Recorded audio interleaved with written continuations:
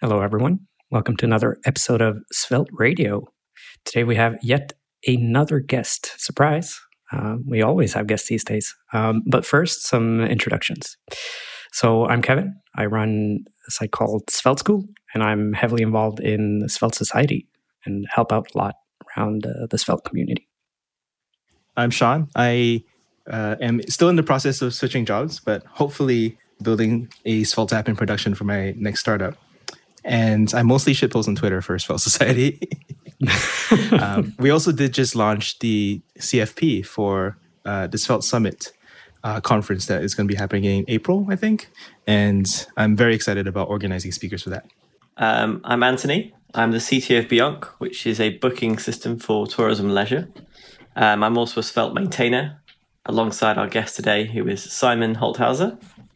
And Simon is what can I say? He's the person in charge of language tools. He's the code hero behind that. It's absolutely on fire at the moment. I would probably say it's one of the most active sort of segments of the Svelte organization. So all credit to him and the community, of course. So Simon, I'll let you continue with your introduction. Yeah, thank you for the warm words. Yeah, I'm Simon. I work as a software engineer at a company called Axo. We do software development and consulting. And yeah, I don't know, more by accident than anything, I stumbled into the Svelte world, got really hyped, helped out getting the language tools, the VS Code extension forward. And yeah, now I'm a Svelte maintainer, like Anthony. And yeah, really, thanks for having me. Yeah, exciting. So you're also known on the Svelte Discord as Doom, right? Yeah, right. It's my handle, yeah. Yeah, so where does that come from? It's just yeah, a so random thing. my original nickname back in the days when I was in puberty was Hitman Faker. I thought that was a very cool name at that time, and well, after puberty was over, I thought no, that doesn't work very well. So I thought, okay, I need a new nickname, and I was humming along like, dum, dum, dum, what can I pick? Dum, dum, dum. And then I thought, oh, why not take this dum-de-dum? Yeah, and so it was just like, yeah, it's called Lautsprache in German. So, wow, sounds interesting in German. What's Lautsprache? The word for writing something down that sounds exactly like you. Onomatopoeia. Onomatopoeia. Onomatopoeia. I don't know. Yeah, I was going to say right. It's more like there's another word for it, isn't there? When a word sounds like the thing that it describes. Is that onomatopoeia? Yeah, this is above my pay grade. Podcast. All right, so TypeScript. Language tools. What's going on there? TypeScript is a big part of language tools. That's definitely right. Yeah. So yeah, I was here on the show about, I don't know, almost a year ago, and I skipped through some of the issues that we closed since then, or we got since then, and yeah. So what changed between then and now? So it's overall we just worked hard to get rid of all the edge cases that people might occur when they just coding, and I think especially all these edge cases, when you're in the zone and you're coding, and then your IntelliSense does something stupid that can really put you off, and we are trying really hard to minimize that. New things are about. We also added a lot of new things, like we now have auto-completion for events. So if you define an event via create event dispatcher from another component, you get auto-completion for that in the component that uses the component. You get comments for the props and events. So you hover over it, you see the docs. There were some new refactoring commands like extract into function, which works similar to the JavaScript or TypeScript one. Oh, cool. we got a simple extract into component refactoring. So you can select a part of a component in the Markdown, which you want to extract into a new function, and you just can right-click, and then there should be a extract component, Svelte component command in the context menu, and then you can decide what's the name of the component, and then it will transfer that HTML into the other component and write the import for you. So just for somebody who, let's pretend I'm completely uneducated in TypeScript, not because I am, no, I definitely am.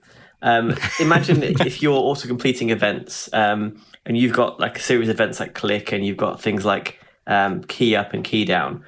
Are you maintaining a huge list of events that match the Svelte API? Or are you using, say, the type definitions within Svelte to generate those auto completions? How does that work? It works actually. It kind of is like that. So there are two parts to that. One is that we use the HTML language service that VS Code uses for its HTML intelligence too, and that one defines a lot of those events. So if you do auto completion, you'll get that from that. But we also have to define and keep in track of a really big list of all these events inside a type definition file, so that we can show errors like, okay, you're using an event that doesn't exist. So for that, we have to keep a ever-growing list of events. So you have this duplicate list that matches Svelte, right? Yes, we do. So is there a way to maybe like use that? If that list existed within Svelte itself, is there a way to use that list from there, or is that not a thing that's possible? So if there was, I don't know, some kind of JSON definition, we could definitely look into generating something out of that. Yeah, that would be possible. That'd be an interesting PR, because I've seen the code that adds those events to elements inside Svelte, and it's kind of like a big if statement, really. I'm guessing it's done that way for efficiency in terms of execution speed. But what I might say is that maybe if we put that into a JSON file and had it as a reference we could look up, maybe that would be sort of work better for people, save some of that manual overhead. Yeah, definitely. There are also some other parts like all the warnings of that the Svelte compiler can put out. They are not in one place right now. Right. So, and you cannot silence all of them. So, like the accessibility warnings, you can turn off with the Svelte ignore command, but that doesn't work for all elements. And I think we could look into to get it to work for more elements, or maybe all of those warnings. I think there's an open issue that's kind of being completed over time, which is to move all the errors and warnings into a single place. So I think that might help with that. Yeah, and I think as in terms of silencing the accessibility errors, I know there's two ways that those are fired. I can't remember the reason behind it, but there's basically some of them belong to Svelte and can be silenced via rollup, and some of them don't belong to Svelte and can't be. And I can't remember the exact nature of that. I think maybe some of them come from Acorn, or they come from some other internal project that we don't have the same level of control over. But yeah, definitely, I think things will move in the right direction to make that maintenance task easier, which would be quite nice.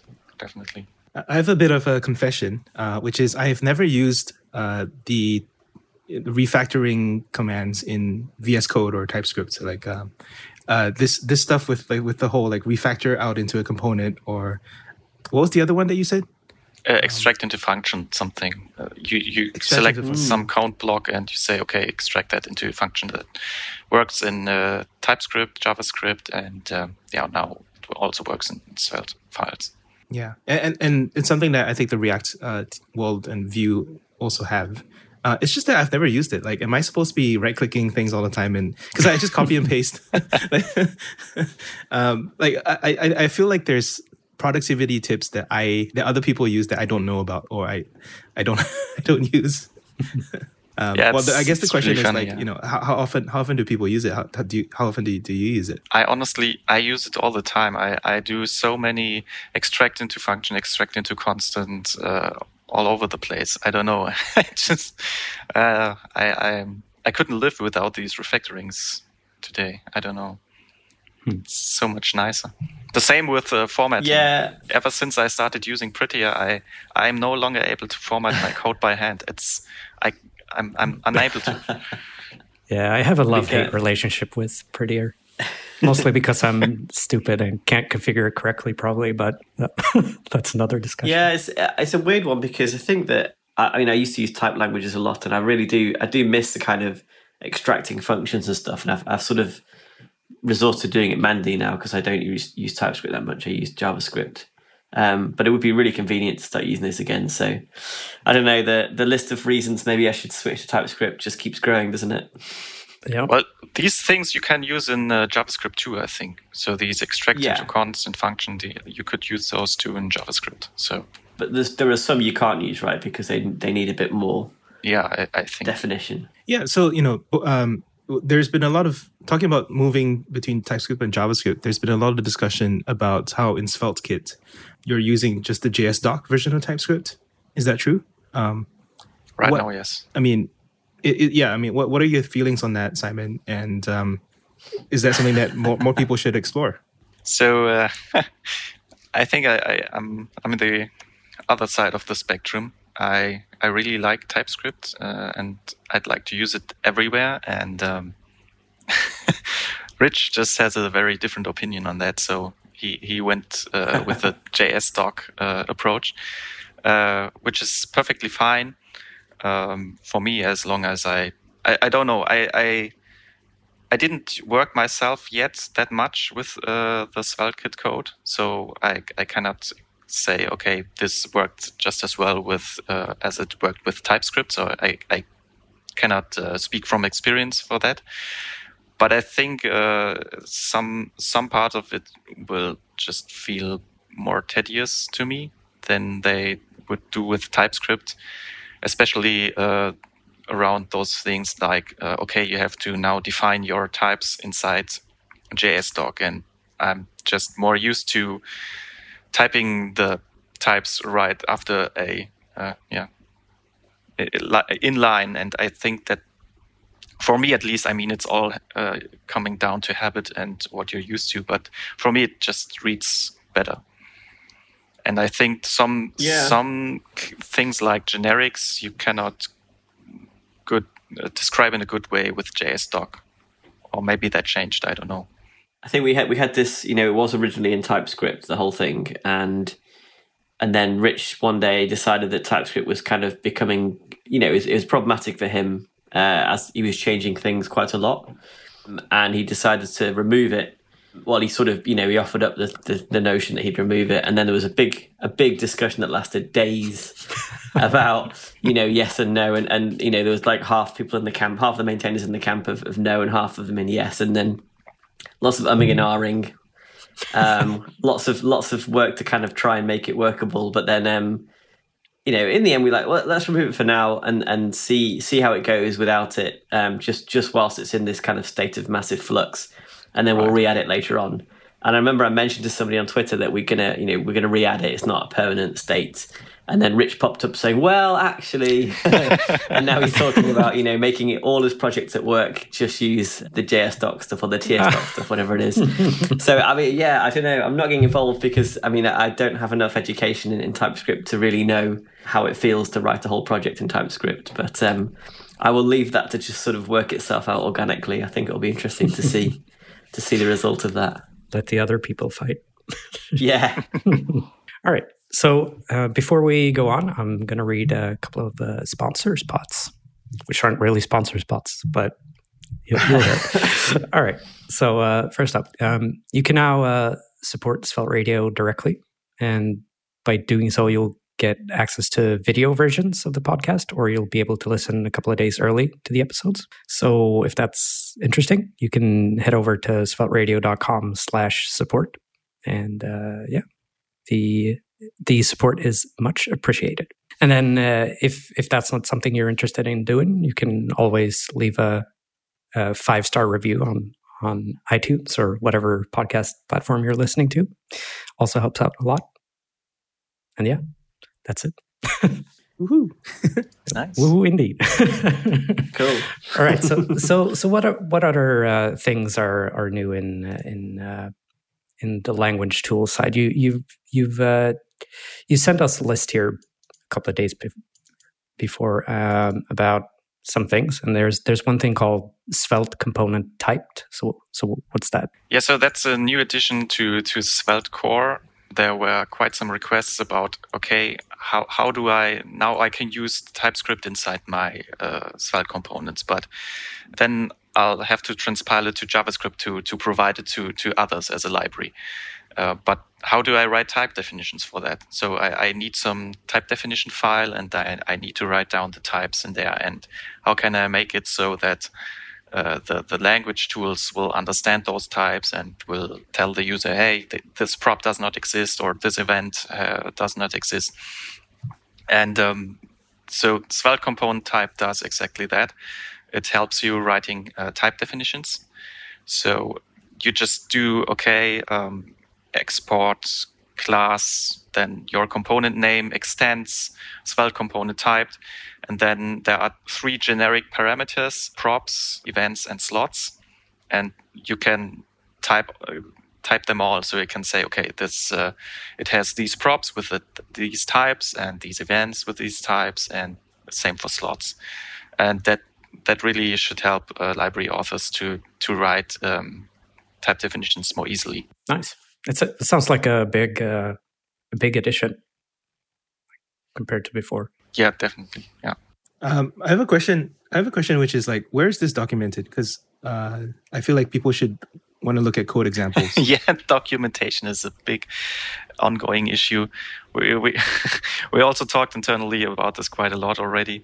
It's kind of all dependent on each other. So we definitely want to redo the docs and also enhance the docs, because there's quite a bit to know about TypeScript specifics by now. And we definitely have to put them on the official site. And so that's definitely missing. But there are docs for the inside the language tools, but I mean they are not directly explorable from the official site. So yeah, that's definitely still missing. Docs are Well, if you listen to Svelte Radio, then you don't need the docs. Yeah, right. Svelte Radio is the docs. Right. So listen to the docs. Yeah. maybe that's the next big thing, like audio documentation. Yeah, actually, there's some people in the AWS ecosystem that actually do like dramatic readings of their docs.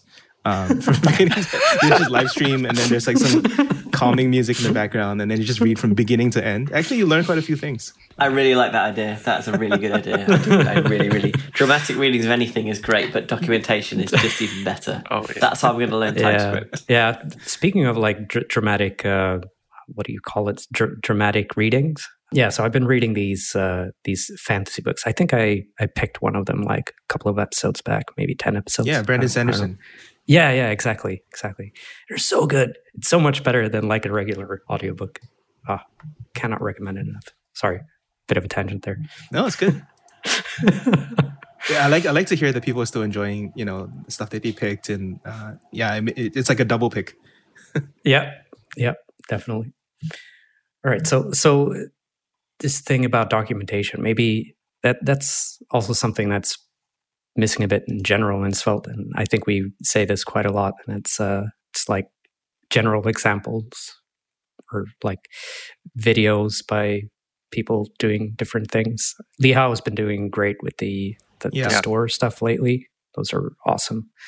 But maybe it should be a priority to get something out on how to do like a proper library with TypeScript and everything set up somehow. Yeah. I know there's the Svelte template repo, I think. Yep, component template. Component template. Exactly, that one. I haven't touched that in ages, but I assume that can be improved some bit. Maybe it already has TypeScript out of the box, and I'm just not aware of that. There are some open PRs to get something automated, so you can compile to JS from TS. But I don't know if they have landed yet, because there were some concerns about usage and just in general, the documentation, how to use it, edge cases when it doesn't work. Yeah. There are only things one can do at a time. I don't know. Oh, yeah, definitely. I'm not saying you should do it. I'm just saying someone should do it. Or would be nice if it was there. It's issue 29 on the component template repo, where people are discussing some of the details with publishing these things. It is pretty complicated sometimes, especially if you need to take into account SSR. So, I think I always end up scrapping my TypeScript plans because I always have a trouble setting it up correctly, getting it to work properly with everything else. It's probably my main problem with it. That was also one of the main reasons why Rich threw it out of SvelteKit, because there were just so many problems with setting it up correctly in the context of a mono repo, and so getting rid of tooling is always. I mean, no tooling is better than, or no build step is better than any build step. That was his main notion there, I think. Yeah, definitely. We actually, so a couple of people created a SvelteKit incognito Discord server where we could where we can discuss it without spamming the regular Discord with questions and stuff, because we know that people don't really want to listen to SvelteKit stuff all the time, right? I like that. I like these people, whoever they are. Yeah, it's really crazy to me how many people are jumping on it so early. It's really fascinating. Yeah, new, shiny, very exciting though. Anything else about the Svelte component template we want to discuss? Probably not. There's also preprocessor support, right? Source map support. Source map support, yeah, that's another thing that landed recently. So Svelte has much better source map support now, and that means that if you now get an error and you're using TypeScript, for example, you'll get the error pinpointed to the correct location in the Svelte code, which wasn't always the case previously, and that was really a huge community effort. So That's I don't great. know. It was Dimitraj and Milahau, I think that those were their handles. They basically did all the work, and so huge props to them for bringing that in. Yeah. So source maps and obfuscating code in production. That's something I've seen a lot of people. They're asking why can I see my Svelte code in the browser on my site? And I personally, I think it's a good thing that you can see it, because then you can look at how someone else built something. But I feel like this thing that some people think that if you obfuscate the code, you can't figure it out, someone can copy it somehow. But that's obviously not the case, right? I'm curious about how does source maps does that affect anything else, like loading times and stuff like that in general? I don't know enough about it, but they're just loaded if you have an error, right? I think so. So once there's something where the source code location could be looked up, then I think the browsers will try to load it if it's there. So if you turn off source maps for your production builds and you don't deploy the source maps along with the generated code, you won't see the original code in the browser. Yeah, so I've actually had to wrestle with this for a previous project of mine, and there's the security angle, and then there's the data angle. The data angle is pretty simple. The source map is not downloaded unless you have the browser DevTools open, which means you're a dev. Yeah. So it doesn't make sense to send a source map for a regular user who has is not going to use it. But having source maps in production is a open question. I think the majority consensus is in favor of it, but there's some people who have the security argument, right? Like, if you can see my source code, then you can figure out how my API works, blah, blah, blah. The argument against that is that if you're relying on that amount of security by obscurity, then you're not being very secure at all. Your API should be immune to that. And you should not care if anything on your front end is seen by attackers, because that's the easiest part to see. So the argument for putting source maps in production is that when you're developing and you see a bug in production, you can actually open up your DevTools and actually see what's going on with that. And the other, there's a tool that I'm tracking, which is replay.io, which actually helps you record. It's like Loom. I don't know if you guys have seen like Loom or all these recording tools, bug reporting tools. It records a video, but it's also a custom browser that plays back the JavaScript code executed, including the source maps. So when you have source maps, you enable DevTools like that just record all the data passing through. You can pause and then check if is this what I expect it to be, and then continue, add comments. And I think it's all enabled by having source maps. So we need to, I guess, normalize shipping source maps in production. Sean, I'm interested just tangentially here. Tangentially. When you say tangentially, tangentially, I have no idea. This is not an English language podcast today. You're the English man. I know, and I'm too tired. I'm just too tired to even speak. All right. I'll stop giving you shit. No, it's fine. So what I was going to say is, when you say you're tracking something, what does that mean to you? Because it's interesting. I see you track a lot of projects. So this comes from my background as a finance person. I have investment theses that I track, which is like, I think that this could be a huge thing in the future, and I better start collecting data points on this, because it takes a while for something, especially things which are in early stages, when you're like not really sure if like it's worth your time. It's just worth like looking out, because it just means that I think that this could be big. That's all it is. And I have a mental register of like, last month I saw this month I saw that. It could just not be a thing, and I might just forget about it. But you have to choose what you track and what you ignore, because there's too much to know everything about. But I think it's a good idea to not just give up on tracking everything. You should have some idea of like, I think this could be huge, so because you can bet early on it. I wondered if you had like your own registry of things that you're kind of actively watching, or if it's just mentally in your head, that's different, I suppose. I'm imagining like a JavaScript, like a node script that like opens 50 browser tabs or something. So I do actually watch repos. I think one of the underrated features of GitHub is that you can just like snoop on notifications of like activity going on in different repos. And I think it's a good way to track what's going on without being super involved. But if you see a bunch of activity, you know like something's going on.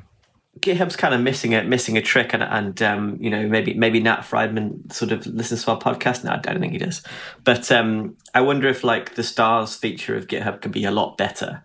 Because you tend to star stuff and that's it. You starred everything, and I've starred hundreds of repositories over the years, but it's just a big list, and I can't remember what's in there, what I want to search for. If I could categorize that better, that would be great. A better way of sort of, like you say, tracking it, a way of seeing things. Yeah. Well, everyone starred the language tools repo. Yeah. I do that. But like I even star private repos of my coworkers. So like I'll go onto my coworkers repo, and it'll just be one star. But like at least they see that like I'm giving them props for like working hard on something. It's nice. It's nice like surprise. You open your private repo and like, ooh. I mean it's so easy. And why not? I have a question about the refactoring, the component refactoring thing. I think there's a movement within Svelte. Oh, at least like, well, okay. I saw Dan Abramov from the React team constantly making digs at Svelte about how we only have a single file component, and I think there's always some discussion about like multiple files in one component. I don't know how I feel about that, and I was wondering if you had thoughts, because it would be easier to refactor things into multiple components if you could just keep them in the same file. I personally don't like that. I don't know. I don't have an issue with many files, and if each file has about 20 lines of code, I'm perfectly fine with that. Yeah, I think I'm the same. I have the same opinion that my IDE, or be it VS Code, makes it so easy to just manipulate a bunch of files at once. I can open them all on the same screen. I can play around with them. I would rather have that than pollute the Svelte API with a kind of template tag.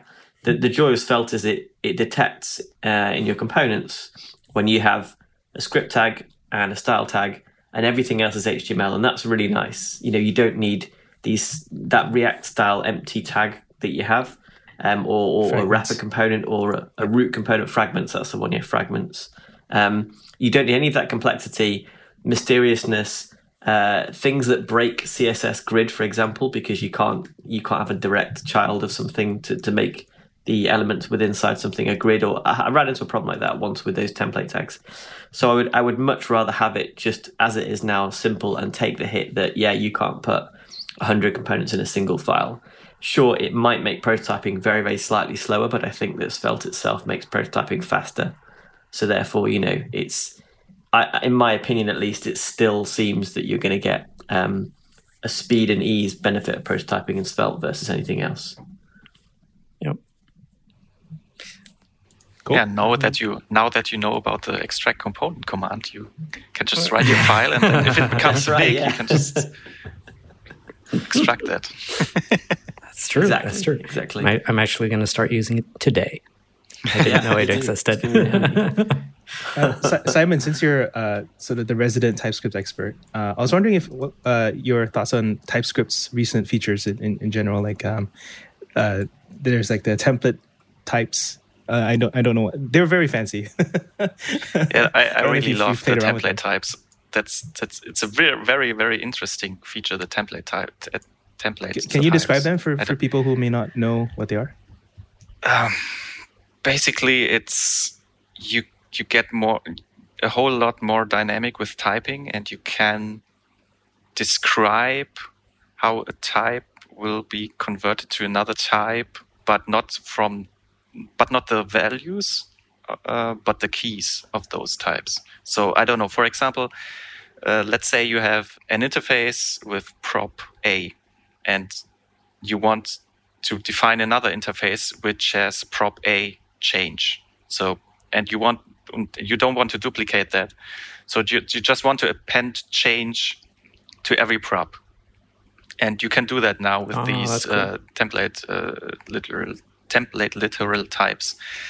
And it's a really interesting feature. I don't think that a lot of people would use it, but I think for library authors especially, it can be really liberating to use that, because it opens up quite a lot of doors for more generic typing. And I also thought about how we could maybe use that in the language tools.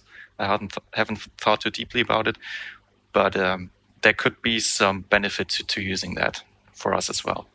So is that coming in the 4.2 release, or is that? I think it's already available since 4.1. Yeah. All right. Yeah, it turns people have done really crazy things, like implemented JSON parser within types. Or SQL. It's crazy what you can do with that now. It turns the TypeScript type system into like a full, I guess, like string parsing, string generation thing. Whereas in the past, TypeScript types would be pretty static. Like you define them up front, and that's about it. That's all you can use. Or you'd have to use a generic and call them weird names like T.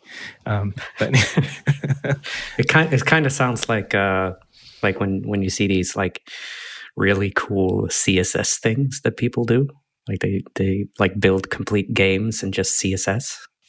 They're really impressive. The CSS counter. Yeah. I saw a CSS one the other day, which is like a bunch of balls on a grid that go up and down like that, and it's very little CSS there. It's really impressive. You can do so much in CSS now. It's amazing. You can. It's kind of scary because it's one of those points where it starts to cross over into something that is a language in its own right. And it is a language anyway. But I mean, it becomes it blurs the lines between where JavaScript ends and CSS starts. And I don't know how I feel about that, really. I quite like the single thing for a single purpose style of things. Yep. All right. So you also had a point about hopefully some incoming TS support for ESLint, for the ESLint plugin. Yeah, right. And by now it actually landed. So ESLint plugin nice. Svelte 3 now has TS TypeScript support.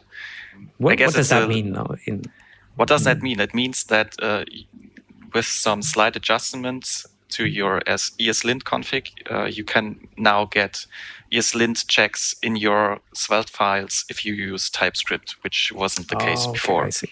They were all wrong. And so before Errors that, everywhere. it only worked for JavaScript inside Svelte files. And now it works for TypeScript files too. That's great. For TypeScript inside Svelte files. So that landed just about 2 days ago, I think, at the time of this recording. Yeah, that's nice. I guess it's a little rough around the edges. There may be some things that don't work as expected. Someone already did a PR to fix some of those things, and it's there, and you can finally use it inside Svelte files. So yeah, I think that's what quite a lot of people. I don't know. In these issues, some people were like, "Oh, I'm blocked from using Svelte until this TypeScript support lands in ESLint. I cannot live without that." And so. Those people should be unblocked now. Yeah, that's great. It's kind of like those people that were blocked from using Svelte before TypeScript. Yeah, right. So any other like cool things that's going on in the language tools sphere? So one big thing that we haven't solved yet is that if you are inside a Svelte file, you get all these nice IntelliSense features, and you can do you can refactor a prop, and that prop will be renamed in the other Svelte files too, etc. Or you can rename a variable, and it also will be renamed in TS files which use that. But that doesn't work once you're in a TypeScript or JavaScript file. So once you're in JavaScript or TypeScript in a file of then you'll just, VS Code or the others just don't know what's this Svelte file extension. They just cannot really deal with that. So the crossing the boundary of getting Svelte support in the context of JavaScript or TypeScript files, that's something we haven't accomplished yet. But we've picked up work on that. So Pushkin has done some exploration on that lately, and so we're starting to explore that, and hopefully we can show something in that regard soon. So what that would mean is that if you do a refactoring of, I don't know, you have a store in a JavaScript or TypeScript file, and you want to rename that store, and with a plugin which we will write for that, you then would get the rename working in Svelte files too. So those will be not only renamed in other JS or TS files, but it will also be renamed in the Svelte files. Or you can say, okay, I want to see all usages of that Svelte component that I have imported as a barrel export, for example, in my TypeScript file right here. And you can just say, okay, find all references inside the TypeScript file, and will also show you the references inside Svelte files. All these things. So this crossing the boundaries, this is the thing. Work in progress. Work in progress, right? And the other thing is for TypeScript specifically, just getting better. So right now you cannot really define generics for props or events, something like that. So I don't know, you have a Svelte file, and then you have a prop of a certain type, which you don't care about which type it is. and you have an event that will be of the same type than the prop, but you don't know in advance what type it is. And generics would be really good for that, and that hasn't happened yet. So support for that hasn't landed yet, and fleshing out the API is a ongoing progress too. And hopefully we'll get agreement on that someday, and then that will be part of the enhanced TypeScript support too. Nice. Yeah. Very cool. So those are the two big work in progress things, I would say. So looking into like the SvelteKit future, how do the language tools work together with SvelteKit in the future? Have you guys discussed anything like will there be specific features in the VS Code plugin, for example, that makes things easier in SvelteKit or something like that?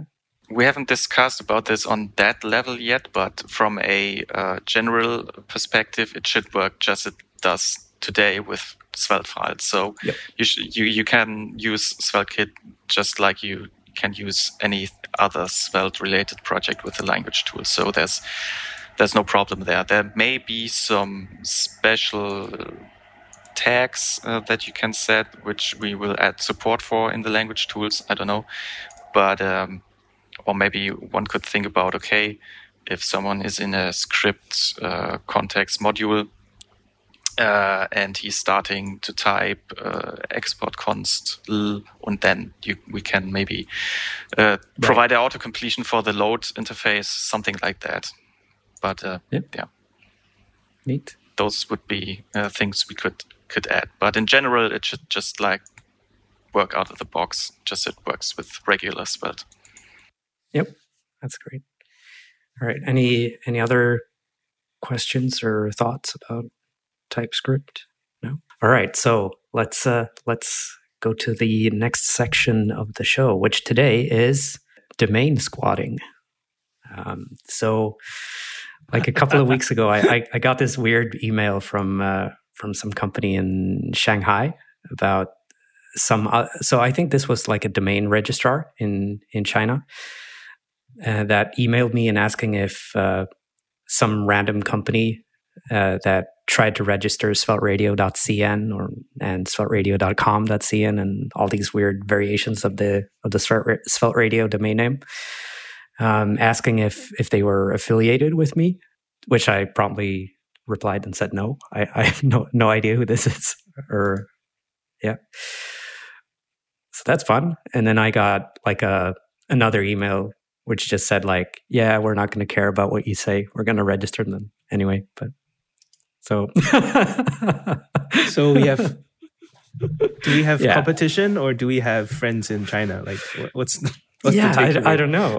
If you are the one listening to this, someone out there in the ether, maybe contact us and we can, I don't know, talk. See. Yeah, if you use Svelte in China, we definitely want to talk. Exactly. Yeah. So that was kind of funny thing that happened. All right. So next up we have the controversial opinions, right?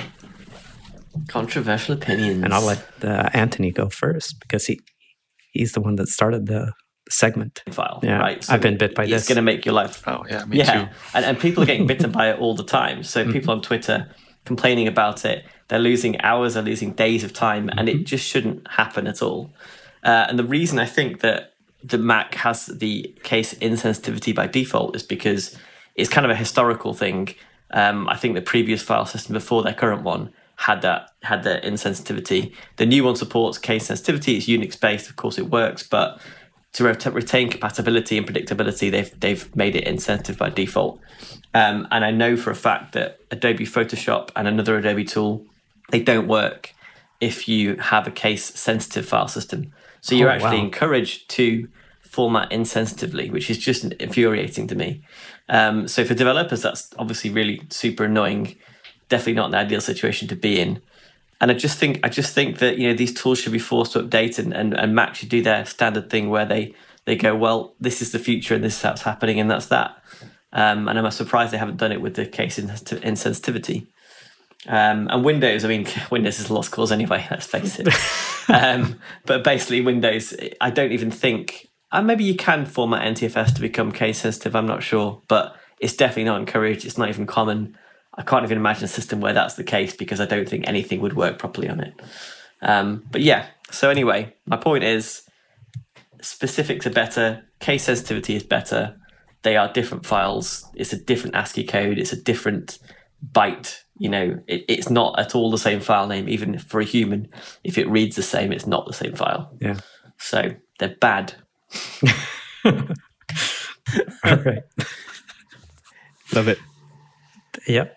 That was nice rant. I've got lots of nice rants. I think at least in this, between us four, you have a popular opinion right there. Yeah. Not an unpopular one. Does sound like that. I wonder how the two Mac users, how they're formatted though. That's a good question. I just never rename my files, so I don't have to deal with it. Yeah. I actually, I did run into this issue like not too long ago. Like I saw a file that was lowercase and it just irritated me so much that I had to like fix it. And we had the same situation with a README file. Someone made it lowercase and the other one was all uppercase, and it caused so much confusion. Nightmare. Are you on Windows? Yes, I am, Simon. Maybe that's my unpopular that opinion that I like Windows. Now that you said, tell us about this. That is unpopular. So why should developers use Windows? Why should I? Honestly, I just haven't used Linux or Mac yet. I refuse to go into Mac land. I don't know. It's just the lock-in effect seems too big for me, and it's also twice the money for everything. The performance with these M1 chips sounds promising, but apart from that, I don't know. I just haven't encountered any performance issues coding-wise now. I guess it just has also gotten better over the years for Windows. And if you really want to use Linux, you can just use there's this Linux subsystem for Windows. So you can basically have a Linux inside your Windows and install Node and all your stuff in there and run it from there if you want to. I tried it out, but I don't know. It didn't give me the benefit. It just worked well enough for me on Windows. So yeah. It's not. Yeah, it's not the same. The subsystem's obviously not the same. And Windows is definitely better than it used to be. I only really use Windows now when I'm installing on a laptop to sell or something like that, or repairing someone else's computer. It's still, to me, it's a bit shonkadonk is what I'd call it. But I think shonkadonk. It's like an extension of the word shonky, which I don't know if it's a common word, but it means like a big fat cat. A bit sort of hobbled together. It feels like a sort of patchwork quilt of stuff over the years piled up, especially when in comparison to Linux. And I think, I can see as somebody who should use Windows and Windows only, that it works reasonably well, right? It's sort of straightforward.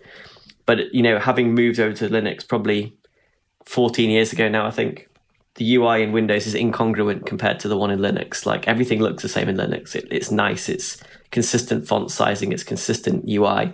You don't have these random tools by all your Wi-Fi card manufacturers that pop up and try and take over your Wi-Fi, setting control. It's just sounds like you've had some like really bad experiences with this. I mean, for me, I it's certainly the have. opposite, I definitely actually. have. I don't know. I could, especially I talking think about one of the Wi-Fi on main Linux. Reasons for not going to Linux is the UI. So I don't know. It just looks so bad to me. I don't know. I mean, don't forget there are probably 5 or 6 mainstream UIs for Linux. Yeah, that's true. I mean, it just could be complete ignorance on my side, and there are some beautiful Linux desktop UIs. If you haven't used it, it's fair. Especially if you were to just start using it one day, you'd probably find it extremely infuriating. It took me 8 months of forcing myself to use it before I started to love it, and then now I'll never go back. It's that's a long definitely time. like a mindset change from Windows, I would say. Right. I have a question. I have a follow-up question. Do you use Edge or Chrome? None of that. No, Simon, because Simon's on Windows, right? For work, I use Chrome, but I really thought about switching to Edge just because it's Chromium based now. But in private, I use Firefox. Ooh. Oh yeah, very cool. The reason I ask is because like I actually tweeted this a while ago and it was pretty funny. This is the full stack Microsoft challenge because you're already using VS Code, you're using TypeScript, you're using GitHub, and then then there's a bunch of others that you can use like Bing, OneDrive, Microsoft To Do, Microsoft OneNote, Azure of course, Microsoft Edge. Your laptop could be Surface, your phone could be Surface Duo, and then the big one is gaming. You can play Minecraft on Xbox. That's There you go. that is full stack Linux. I mean, full stack Windows. That really is full stack Microsoft. That's mental. Yeah. I mean, I have to say, like, for example, I would have probably historically never used anything Microsoft based, but VS Code's fantastic. It really is good. I used to use probably Atom, I think, before that. And I just moved to VS Code and it's fantastic. So there's not, they're not the company they used to be and they definitely do some good stuff. It's just that for me, Windows isn't one of those things. Yeah. All right. Other unpopular opinions? I've got a quick one, I guess. I've been learning Go recently for my new job.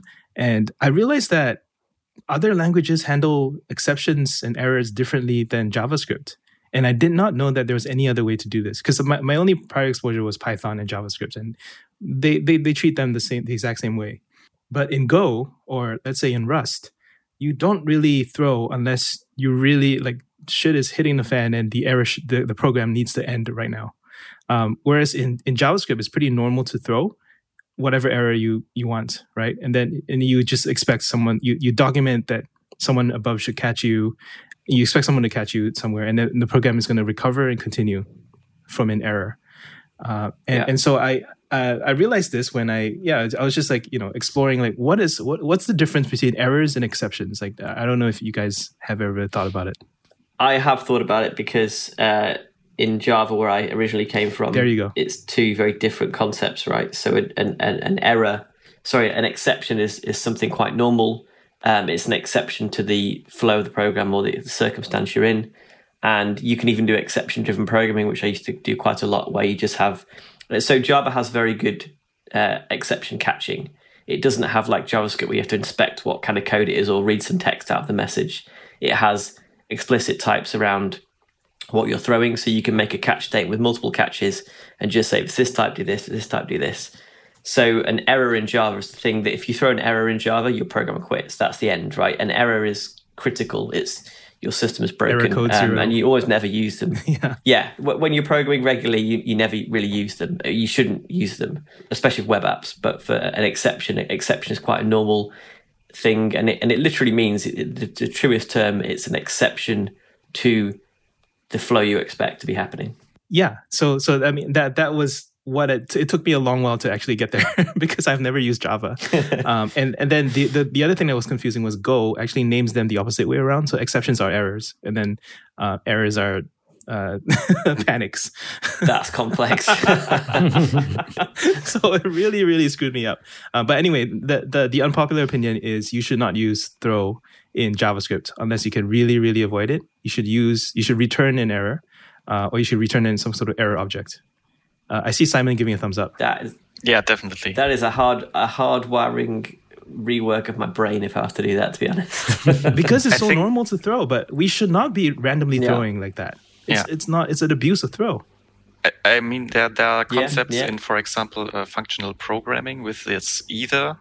So you either return the normal thing or you return something, the exception, so to speak. And then you are forced to handle that all the way up the chain. But I think that's also why it hasn't gotten so popular, because if you have to explicitly handle it every time, which is in general a good thing, I think many people are just lazy and say, okay, I'm just going to throw a try catch somewhere very up the chain and just deal with it there instead of having to pass around this either all the way up. But I think it would make for a much more robust code and more predictable code as well. I think if you're programming, if you're writing a language, like you said, if you make it too different to everything else that's out there, you split the camp into two types of people. There's those who will adopt it and change their programming habits, which should be few. There are people who will just ignore it completely because it's so different to what they're used to. And then there'll be the fanatics who absolutely just love it, the fact there's everything differently. But that'll, again, be a small camp. Doesn't this describe the Elm language quite well? Quite possibly. I've not looked at Elm, but quite possibly. Elm and Haskell have a either or maybe monads.